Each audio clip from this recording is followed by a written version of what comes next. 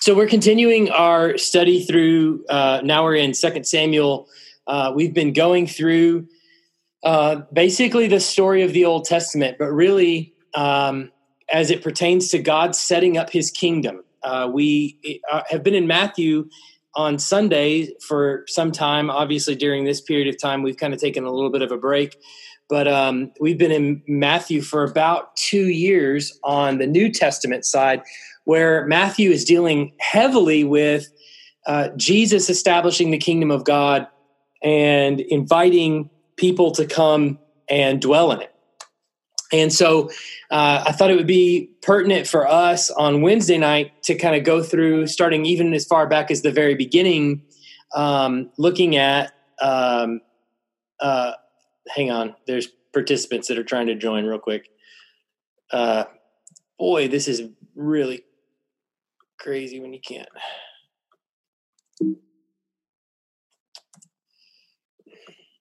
I'm sorry, people. All right. So, but as we set up the kingdom in Matthew, as Jesus sets it up in Matthew, I thought it was really important for us to go back through to the Old Testament and just investigate all of the things that God's laying out from the very beginning, even as early as with Adam, establishing a covenant with Adam and laying out the expectations for how that covenant would come to fruition. That he is to obey him. And what does Adam do? He fails to live up to the expectations of the covenant, and it brings on the rest of humanity a fallenness that we cannot get back to establishing that covenant or that the kingdom for ourselves. And so what we're seeing through the nation of Israel, as it's promised to them from Abraham, is that God's going to make of them a people, and he's going to, through them, bring about the seed which will establish his kingdom on earth forever. And so he begins to establish a kingdom with the children of Israel. And we saw in 1 Samuel where the Israelites demand a king, that he give to them a king. And this is prior to the moment when God is actually going to give them a leader that's going to lead them in David. He's already begun preparing that, laying the groundwork for that with Ruth and Boaz. But they ask for a king, and so he gives them Saul. And Saul is the king certainly that they asked for, but he's not a king that's going to establish the kingdom of God. And so Saul leads them, and he leads them into iniquity. He never unites the kingdom. And what we saw last week is that Saul's kingdom is torn apart, is just in chunks. It's really a very tattered kingdom. It's not really even a kingdom to speak of. And so what David inherits when he comes onto the scene is not a kingdom that we would think of, that has a palace and a throne and a solid people and a good leadership and a national unity and things like that. David doesn't have any of those things. In fact, the people are separated, about as separate as they possibly can be. And David is ruling from the city of Hebron, which is in the southernmost part of Judah. And as soon as he takes the throne, a competitive general, a general who was general under Saul's regime, appoints Saul's heir as king of the northern tribes. And so Ishbosheth is that son, and he takes over the northern tribes and becomes essentially sort of a puppet king with Abner at his right hand. And Ishbosheth reigns on the throne in the northern kingdom, which is essentially every tribe but Judah. So when we say when the kingdoms are divided and we use the term Israel, what we mean by that is all the northern tribes except for Judah, pretty much. the southern kingdom being Judah. And so you're kind of two different groups of people, and even the northern kingdom isn't that united. But when David comes onto the throne, he reigns in Hebron for some number of years, while Ishbosheth is a sort of a puppet king in the north, with Abner, Saul's former general, at his right hand. And Abner is kind of instigating all of this. Now, when we get to our text to this evening, you kind of need to understand that when you read the biblical text, there's always multiple things going on at one time. There's the text as it reads, and it's relatively, I think the Bible is relatively easy to understand on its surface. And then there's a lot of things lying underneath it. There's a lot of political alliances, particularly in the kingdoms, that we're going to see tonight, where a lot of what David is doing and a lot of what Abner is doing and what's being said back and forth, there's probably a lot of underlying things that we also need to understand as we go into it. And so with that in mind, you can open your Bibles, if you have them, to 2 Samuel chapter 2. And right now, so here's the situation. I can't see my cursor when I share my screen and I have somebody in the waiting room, but I can't get to him. So sorry. So you can open your Bibles, if you have them, to 2 Samuel. Chapter 3 is where we're going to mostly be tonight. But there's some things to consider in chapter 2 as well. When we last left off, Abner has attempted to. Let me see if I can get Sean Mobbs in real quick. Just bear with me for just a second. All right. There we go. All right. When we last left off, Abner has basically tried to start an altercation with David and his men, and in the end has tried to call some sort of a little bit of a peace treaty.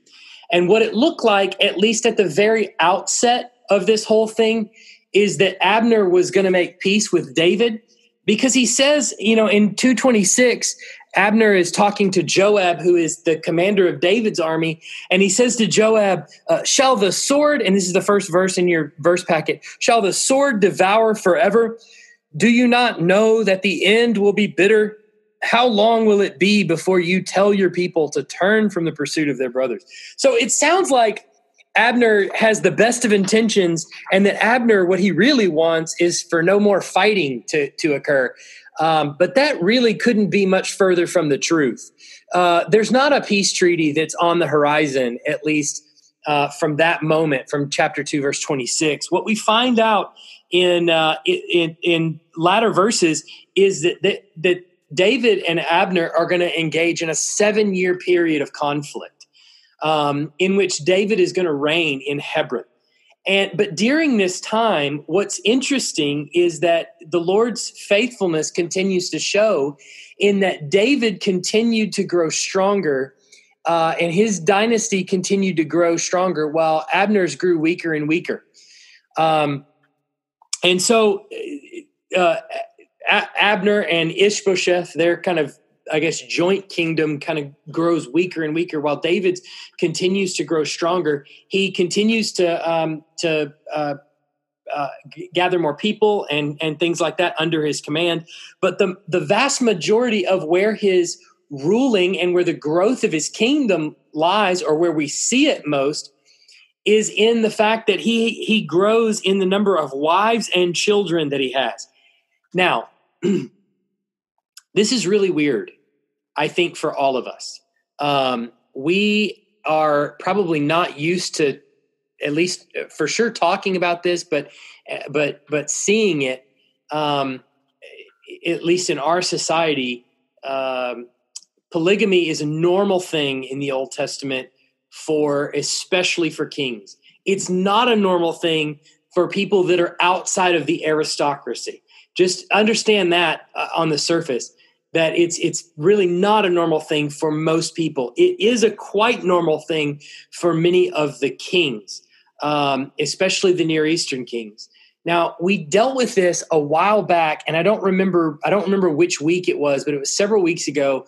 I guess several months ago now, we were talking about the relationship between polygamy and the Old Testament. How do we think about that? What's going on there? Why are they polygamous? One thing that, and I won't rehash all those arguments, but one thing that I will say off the bat is that it's we know very clearly in Genesis 2, God gave a man and a woman to each other to be with each other for a lifetime, and that was the intention of marriage. As it was created pre-fall, that was clearly the intention of marriage.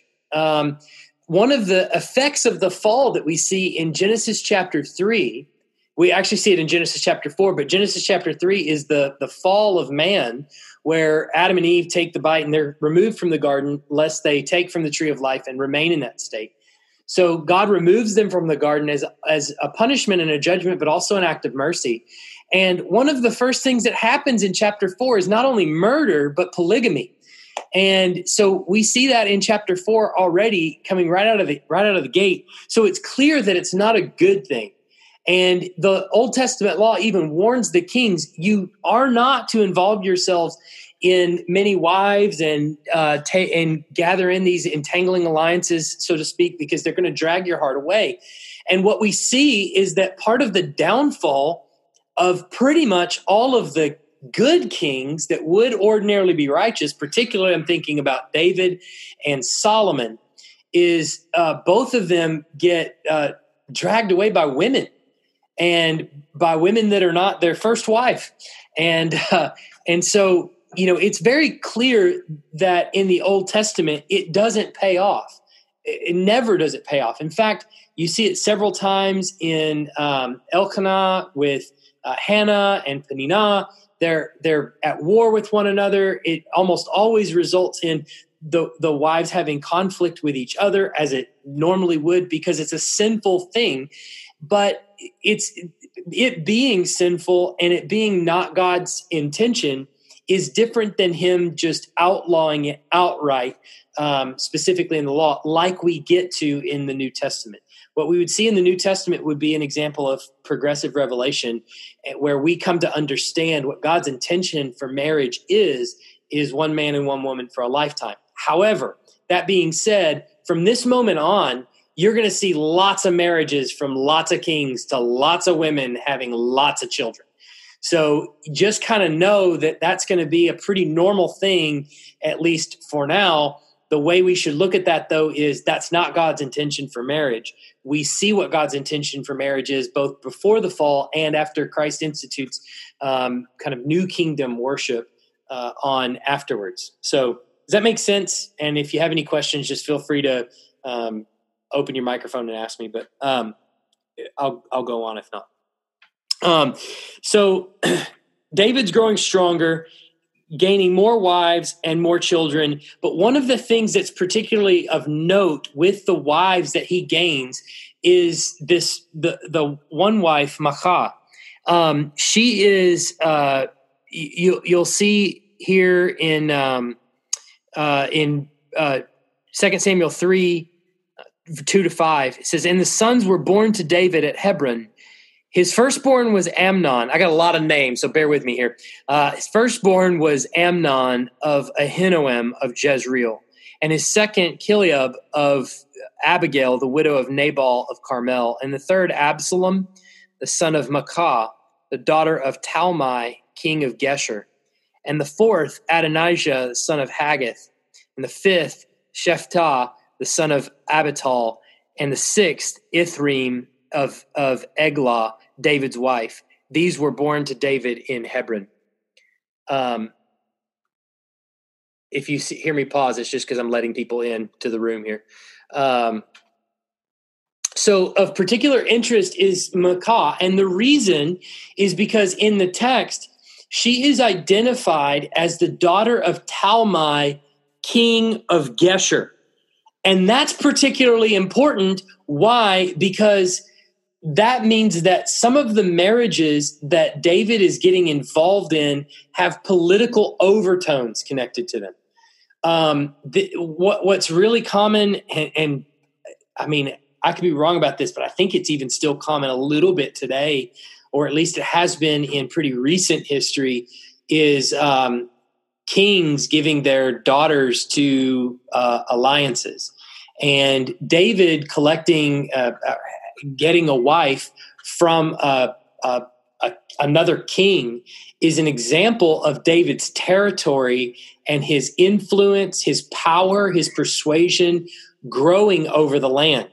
And the reason that this particular king is pretty important, and you'll see why in just a second, but is because the Gesher mentioned here is probably a kingdom that's just to the east of the Sea of Galilee.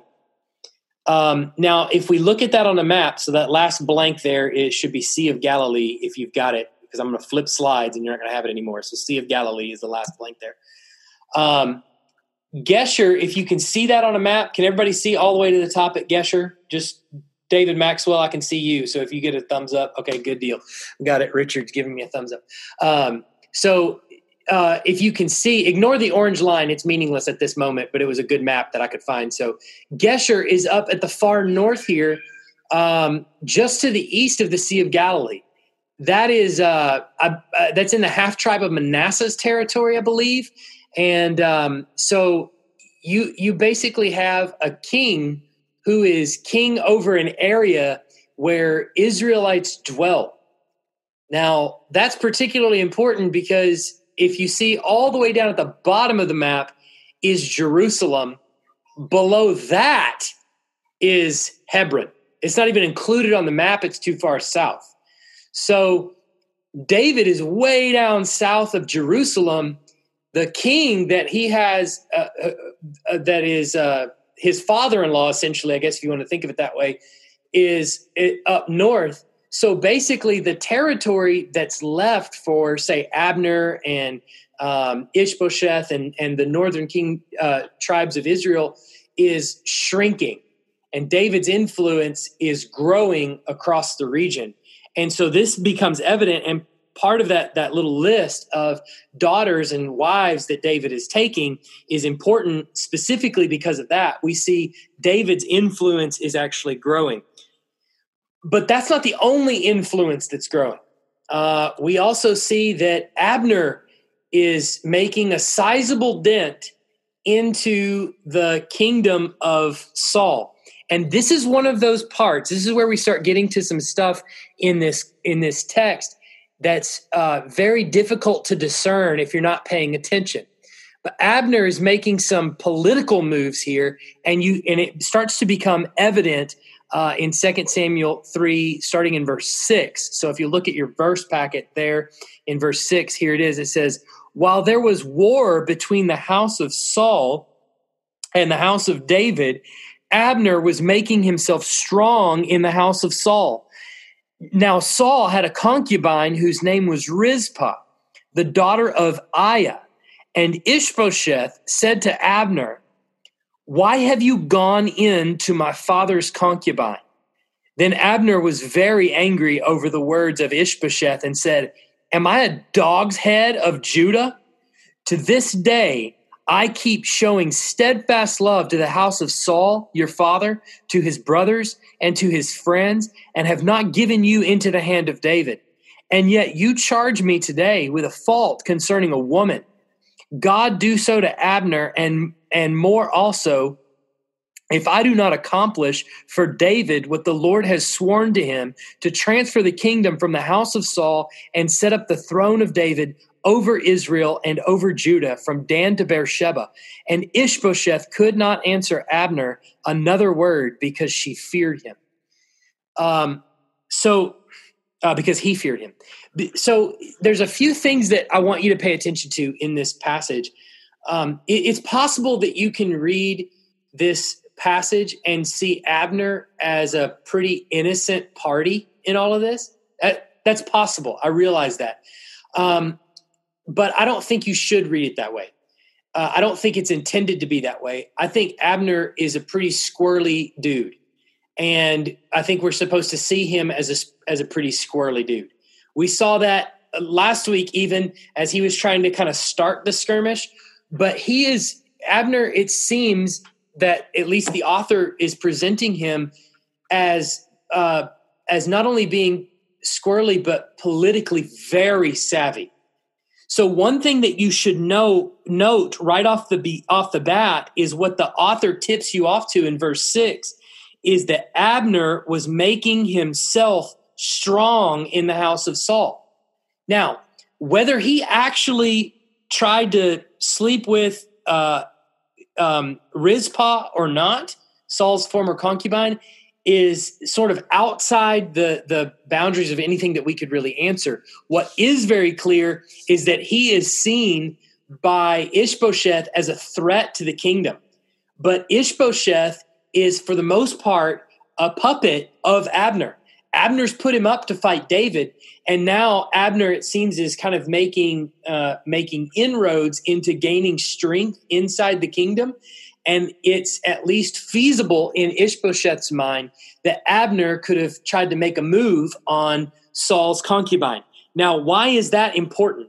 Well, it's important because in the Near East, when a man took over the harem of the deceased king, now I realize that term harem is not something we're super comfortable with, but he had a lot of wives. And so the person that takes over the harem of the deceased king is widely accepted by everybody as the heir apparent or the king.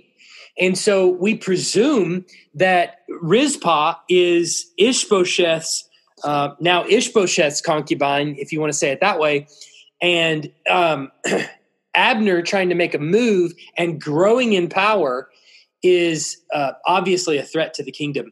And so Ishbosheth is kind of accusing him of doing this. And it seems like Ishbosheth, who's a very weak man, it seems, has approached Abner. And once Abner doubled down and said, I haven't done this, then he didn't answer anything to him. He didn't say anything to him.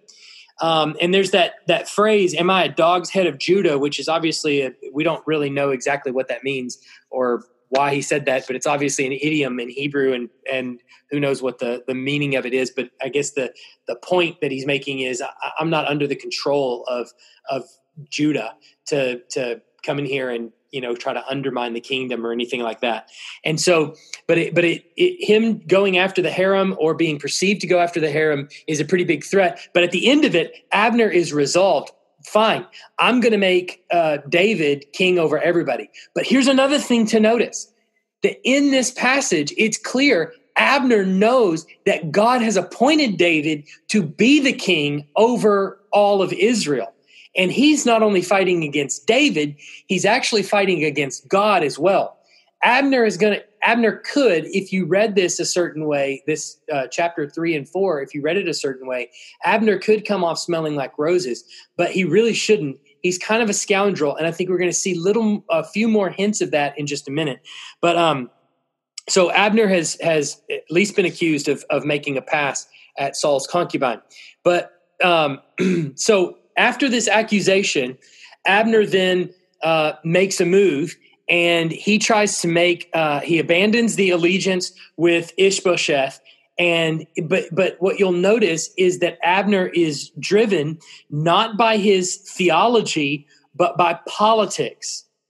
And this is going to be a very important thing with Abner. This is another reason why I think it's reasonable to conclude that Abner is a scoundrel, but a politically very savvy scoundrel, is because he is everything that he says is all about politics, and really none of it is about theology. In fact, he has rejected David as king over Israel and fought against him precisely because of politics. He wanted power and control, and having lost Saul, his his former king, he no longer has it. And so in order to get it back, he has to put a puppet king in just so that he can have some semblance of control. And so it was all about politics. Is the reason he's fighting against David. And now he decides to go and promote David, not because of his theology, but because of politics. And he's not seeking to expand David's kingship because he felt the authority of Yahweh's promise, but likely because he sought his own advantage. And you're going to see that play out in just a moment, where he's really going after his own advantage here. And some of this, I think we're having to kind of look at sort of the subtext of the politics that are going on. But I think it's certainly not without warrant in the text. So I want to pause real quick for any questions. If there are any, just open your mic. And if not, then I'll just keep going. All right. Hey, yeah, go ahead. I do have one. So I could have waited to the end, but so one of the things that I get talking to guys, coworkers at work, whether you try to bring up scripture, they're always going to try to bring up that this isn't true, or the Bible says this, and I don't see how this can be true. But one of the things talking about marriage and marriage being between a man and a woman, and trying to establish that with them. One of the big things I get is I hear about the Old Testament and, men having multiple wives. Right. They always throw that out. Well, men had multiple wives and men did this and so did this. And I'm like, yes, yes. So how do you address those things without, I don't know, just how do you address those things when it comes to pertaining to marriage? Or because I remember you talked about marriage earlier with Adam and Eve and how God established that. Yeah. I think, especially with people that are antagonistic toward the Bible, one of the things that I think is really important to establish is, well, okay, let's go back to the Old Testament. Let's read the accounts that you're bringing up of people that had multiple wives. And I can almost guarantee you every one that that the Bible calls attention to. He had this wife, and he had this wife, and he had this wife. But when you see how it plays out for them, it's never good. We're going to watch David's children and what happens there. And we're going to watch a lot of these kind of escapades sort of play out, and they're not good. They never turn out good. That's one thing I always kind of bring up is like, well, let's see how it plays out for everybody. And it doesn't work out. Not least of which is Solomon, who the women, take him off into all kinds of different, different things. And so that's one thing. The other is, let's look at what Jesus establishes for actually following him, because I'm not trying to make someone just a believer in God. I haven't really accomplished my goal if I've only made them a believer in God and we haven't actually dealt with Jesus. And so I'm really trying to make disciples. I'm trying to make them a disciple of Christ. So let's understand what Christ has established, and how did monogamy come about?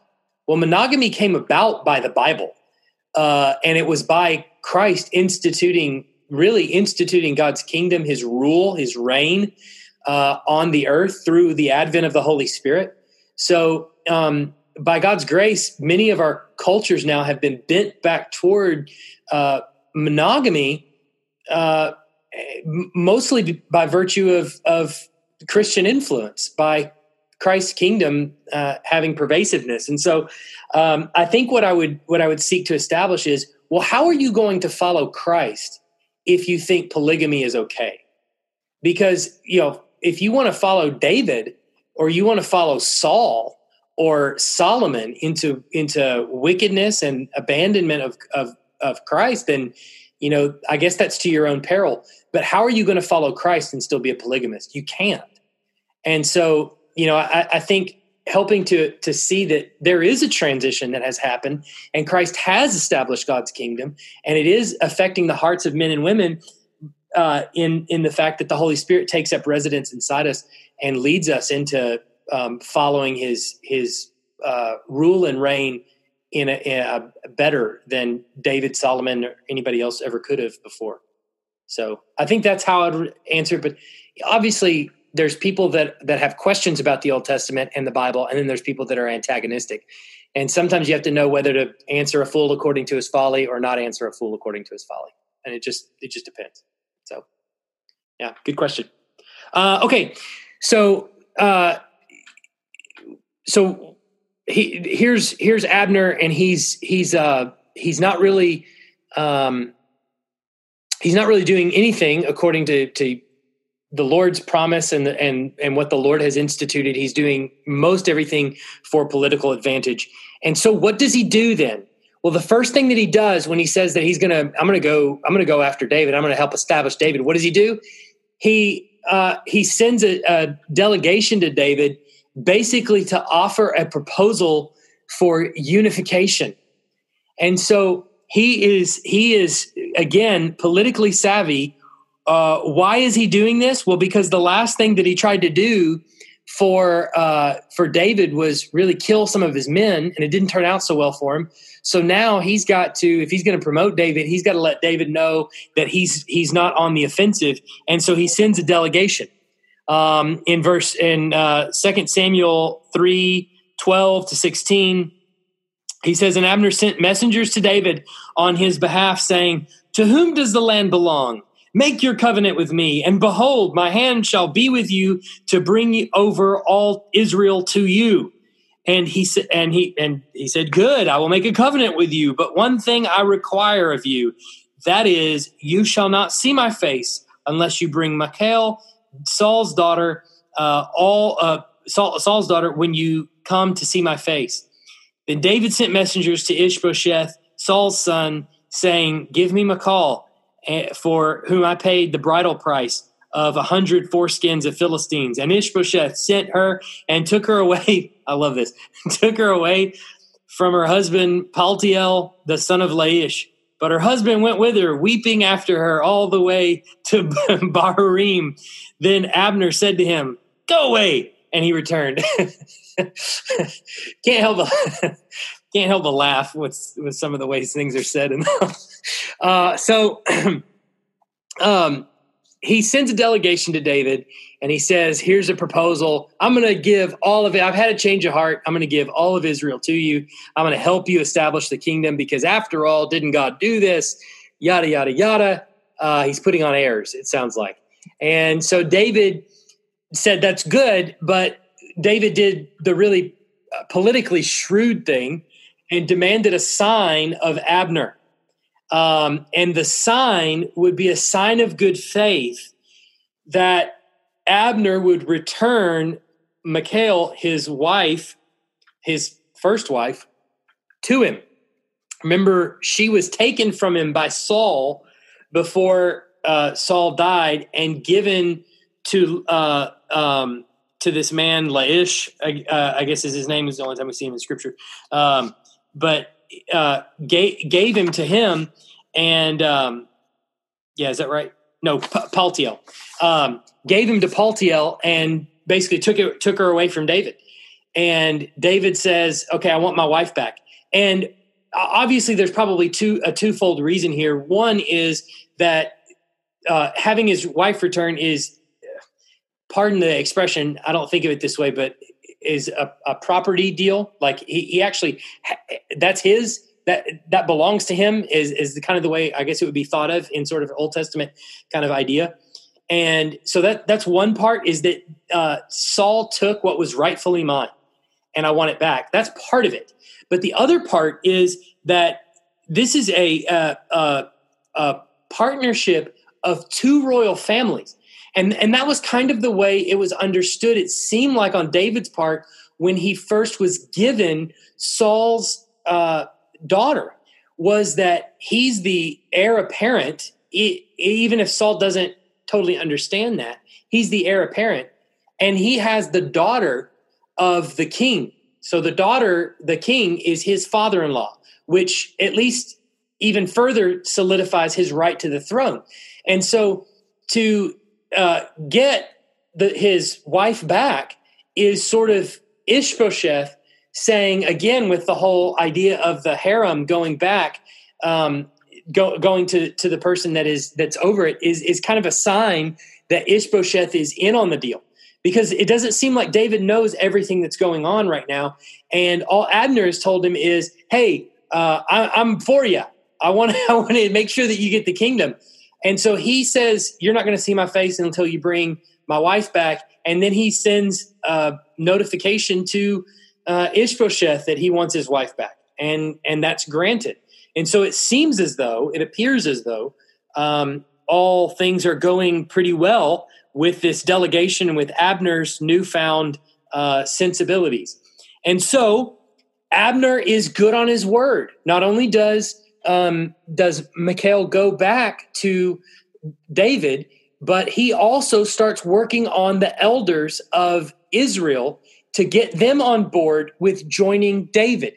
Not only does he persuade the Israelite elders, but he particularly persuades those from Benjamin. At least he focuses a lot of his time on Benjamin.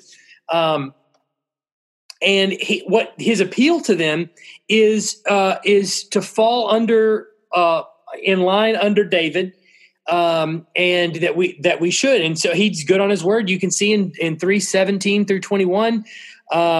He conferred with the elders of Israel, saying, "For some time past you have been seeking David as king over you. Now then, bring it about. For the Lord has promised David, saying, by the hand of my servant David." Okay, hold on real quick. So let's stop right there. He's making a pitch to the Israelite elders, and particularly to those of the tribe of Benjamin. But look at what his argument is. He's arguing that David would be able to deliver Israel from their enemies. That's the central argument, his pitch, his sales pitch, if you will, to the elders. Hey, you've wanted David over you as king. So here's another thing that we find out. Surprise, surprise. The elders in Israel are kind of okay with David as king and don't really hate the idea of David being king over them. But he says, look, he'll be able to deliver us from the hand of the Philistines and from the hand of all of our enemies. And so he spoke to Benjamin. And then Abner went to tell David of Hebron. So Abner's now going down to see David, and he is good on his word. He has made the pitch. It sounds like the elders are in favor of it, and that they're ready to go and be with David and have David as king over them.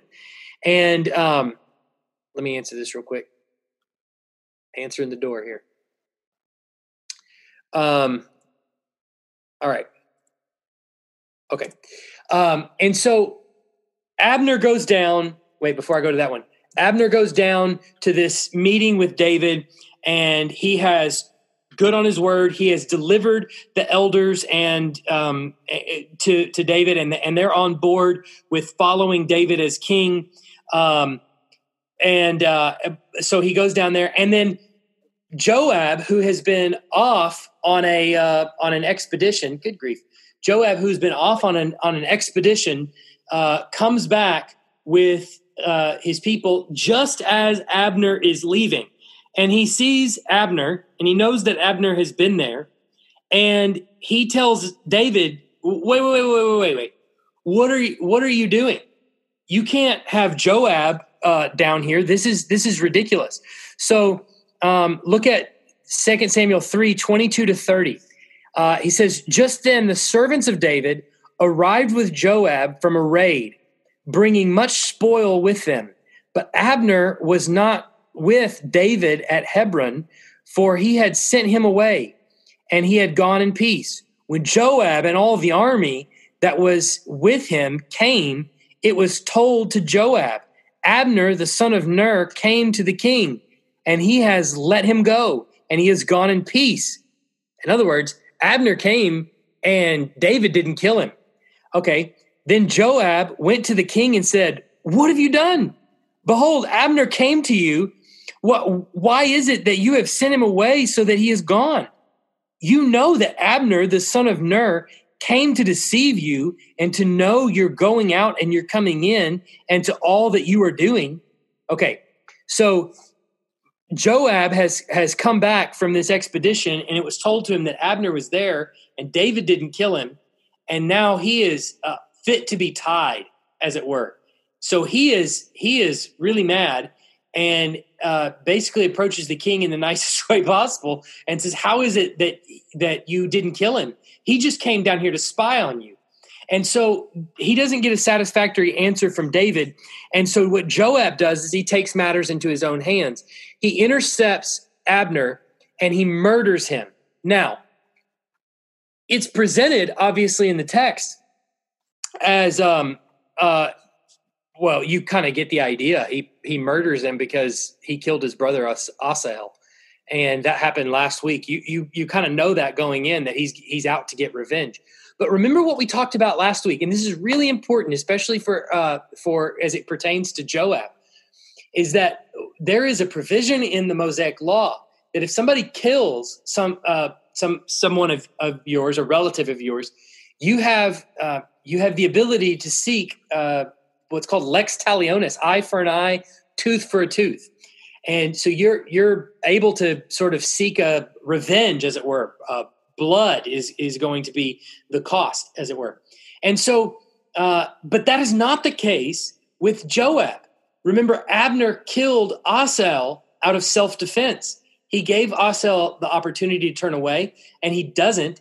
He continues to come after him. And so Abner does the only thing he really can do at that moment, and he kills Asahel with the back end of his spear. And so Joab doesn't have legal authority to actually kill Abner. He basically just takes matters into his own hands and goes after Abner anyway and kills him. And now part of this is obviously because his brother was killed by Abner. But another part is probably that he saw the covenant that David made with Abner. And there's little doubt that Abner is making this covenant with David and has some political advantage of his own to gain. The reason that I would suggest this is probably what's going on in the text, or at least under the text, is that Abner has done nothing in this passage or in the whole, since we've met him, that wasn't to his own political advantage. And so Abner, in all likelihood, in partnering with David, in order to get the northern tribes on board, he's probably securing a position of authority in some capacity. Maybe as a military leader, perhaps he's even taken Joab's spot. Who knows? But it's probably likely Joab not only is seeking revenge of Abner, but also he sees the covenant that Abner is making with David, and it's probably a threat to his own position as a military leader, and so he takes matters into his own hands. Whether that's all the case there or not, I'm not sure, but I think it's reasonable to conclude that that's probably what's happening there. So now Abner's dead. Joab has killed him. And boy, now we have a really big mess on our hands. So David has this huge problem because so Abner has gone down to see David and to establish some sort of treaty between the elders of the northern tribes and David. And all that's going to make it back to the northern tribes is that Abner went down there to make peace, and now he's dead. So you can understand where David is as a king being put into a unbelievably awkward predicament. And where he now has the death of Abner.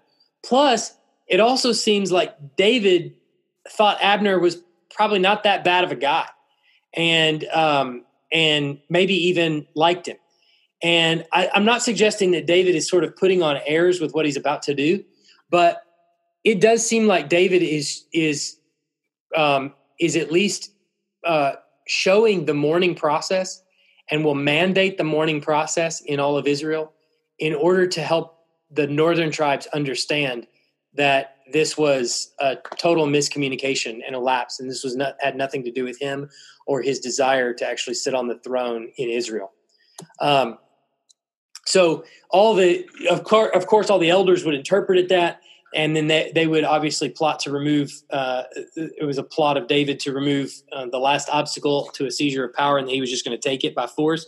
But that is not at all what David does. In fact, what we see here is that David, as kind of the moniker has been placed on him for some time, he's a man after God's own heart. And we see that come to fruition anytime someone dies. Anytime someone dies, really what he would consider unjustly, which I think is part of the impetus behind David doing what he does, is that he sees Abner as dying unjustly. And what David does is he really does what's right. And he mandates across the country that the whole country be thrown into a period of public mourning so that they can properly lament Abner's death. And David's lament is seen as so sincere with the nation of Israel as a whole that the elders are convinced that he meant nothing by it and that his kingdom meant nothing by it and that the two could coexist together. So we've seen this before too with David. Not only is he a man of integrity, and he doesn't, especially when people die unjustly, he doesn't take that lightly. He doesn't take the shed of blood lightly, nor should he as the one who's being charged with instituting God's kingdom. But we see that he's a man after God's own heart, but we also see that he's politically savvy. He played the fool, played a crazy person to get out of jail with the Philistines, and it worked. He played more politically savvy games with the same king years later to basically so that the king would let him live on his property. So he lived among the Philistines, pretended as though he was going to fight with the Philistines. He's not only a man of integrity, he's also a very politically savvy man, and he tends to blend the two very well together. And so it's the lament that David undergoes and the public mourning that he institutes across Israel is not just mourning. It's also a matter of politically savvy, and so political savvy. And I don't think those two are work against each other, at least not when it comes to David for the most part. So anyway, David institutes this period of public mourning and lament, and you can see that in 2 Samuel 3:36-39. He says this, it says, and all the people took notice of it, and it pleased them, as everything that the king did pleased all the people. So all the people in all Israel understood that day that it had not been the king's will to put to death Abner the son of Ner. And the king said to his servants, Do you not know that a prince and a great man has fallen this day in Israel? And I was gentle today, though anointed king. These men, the sons of Zeruiah, and are more severe than I. The Lord repay the evildoer according to his wickedness. So David doesn't really put Joab to death, but he does leave him to the Lord's will. Whatever the Lord's going to do with him, the Lord's going to do, and he sort of leaves that up to the Lord to decide. So there's this. There's the feeling spreads across Israel. David is their king. They love everything that he does. They're happy to join in with him. And then there's, typically when people that don't know David, they think he wants one thing, and it turns out they have totally misread him. This also goes to show that David is a man after God's own heart, in that he does not want the things that typically other men and other kings want. You would think a king comes to the throne that anybody who goes after the king's enemies and puts them to death would gain favor with the king. And so it seems like this is a recurring theme in David's kingship when people want to do this over and over. And so what do we have? We have a couple of people that are seeing that this as this fragile agreement is hammered out between David and Abner, lest it be aborted. They want to make sure that they solidify this agreement. So what do? They try to take out the king's enemies. And so one of the worst things that Ishbosheth could possibly do during this time is take a nap in the afternoon, it turns out. So he's laying down on his couch, taking an afternoon nap, and two assassins who want to make sure that this agreement comes to fruition sneak into his place and kill him in his sleep. And thinking that, oh man, this is going to be great. This is going to win us some points with the new boss. And so we'll go in and kill him. And so while Ishbosheth takes an afternoon nap, he goes in and he kills him. They not only kill him, but they chop off his head, and they take his head all the way down to Hebron as a token, as a sign that they've done this, that Ishbosheth is dead, and that David can actually that the way has been cleared for David to sit on Saul's throne. And so David does the only thing that he can do at this moment, and he has both of them executed, and he has their bodies hung publicly in Hebron for everyone else to see as a warning. David is ruthless with people that do ruthless things, and he doesn't take kindly to people touching the Lord's anointed. And can you imagine even seeing Ishbosheth as part of the will of God? Can you imagine that? Seeing a political rival, someone who has basically usurped your right to the throne, the right that God has given to you, to see that person, even in spite of his arrogance, ignorance, obstinacy, still seeing that person as they're part of the will of God. I mean, that is a level of patience and humility that is just an unbelievable thing to look at. Is watching David see this guy who is basically impeding his right to the throne as still there by God's appointment. And if you touch him and you kill him, well, you deserve to die. So, David, I think, is a really good candidate up to this point in the narrative for establishing the kingdom of God on earth.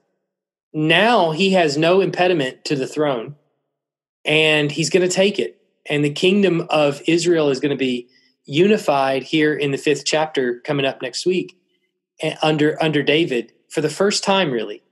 And it's going to experience a golden age under him and Solomon.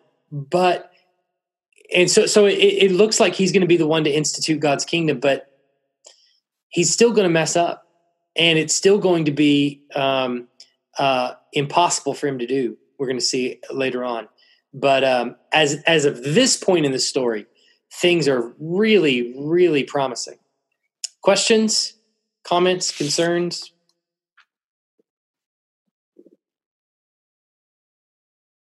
Another thing, as far as the assassination of Abner, Joab, it also occurred in the city of refuge, so it was 2 times not a legal, quote, vengeance. 2 times not a legal vengeance. Yeah, that's right.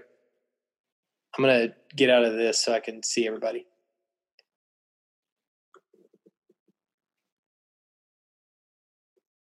Yeah. Any other questions? Or sorry for the technology deals in the meantime. It's hard to figure out the program and all that, and make sure we let people in at the right time so we don't get Zoom bombed and all this kind of other junk that we got to watch out for. So sorry about all of that. But were there any other questions or comments or points that you wanted clarification on?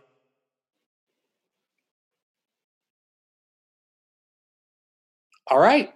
Well, in that case, I'm not going to make you ask questions. So I'm going to pray for us, and then we'll go until next week. All right. Same bat time, same bat channel next week. Let's pray. Heavenly Father, I thank you so much for this time that we've been able to gather together and just read from the Bible and talk about some of the things that are going on here, and watch a record, Holy Spirit inspired, authoritative, inerrant, infallible record of how you have saved us. And I pray that through this study in the Old Testament, that we grow both in understanding and insight, knowledge, even of things like just facts of things that are going on, of history, but also knowledge of you, that our minds would expand to understand more of who you are as you have revealed yourself to be. We understand it is negligence on our part if we neglect the way you have revealed yourself and understanding what you have revealed about yourself when you have told us plainly. And to neglect that, we understand, is sinful. And so we pray for forgiveness there where we have neglected that. And we pray that not only would our minds expand to understand more of who you are, but our hearts would grow as well. That you would expand our hearts to obey your word and to understand that we have salvation in Christ, and that we are now empowered by the work of the Holy Spirit to do good works that please you and to live in accordance to your will. And so I pray that by your Spirit, we would be able to do that. We pray these things in Jesus' name. Amen.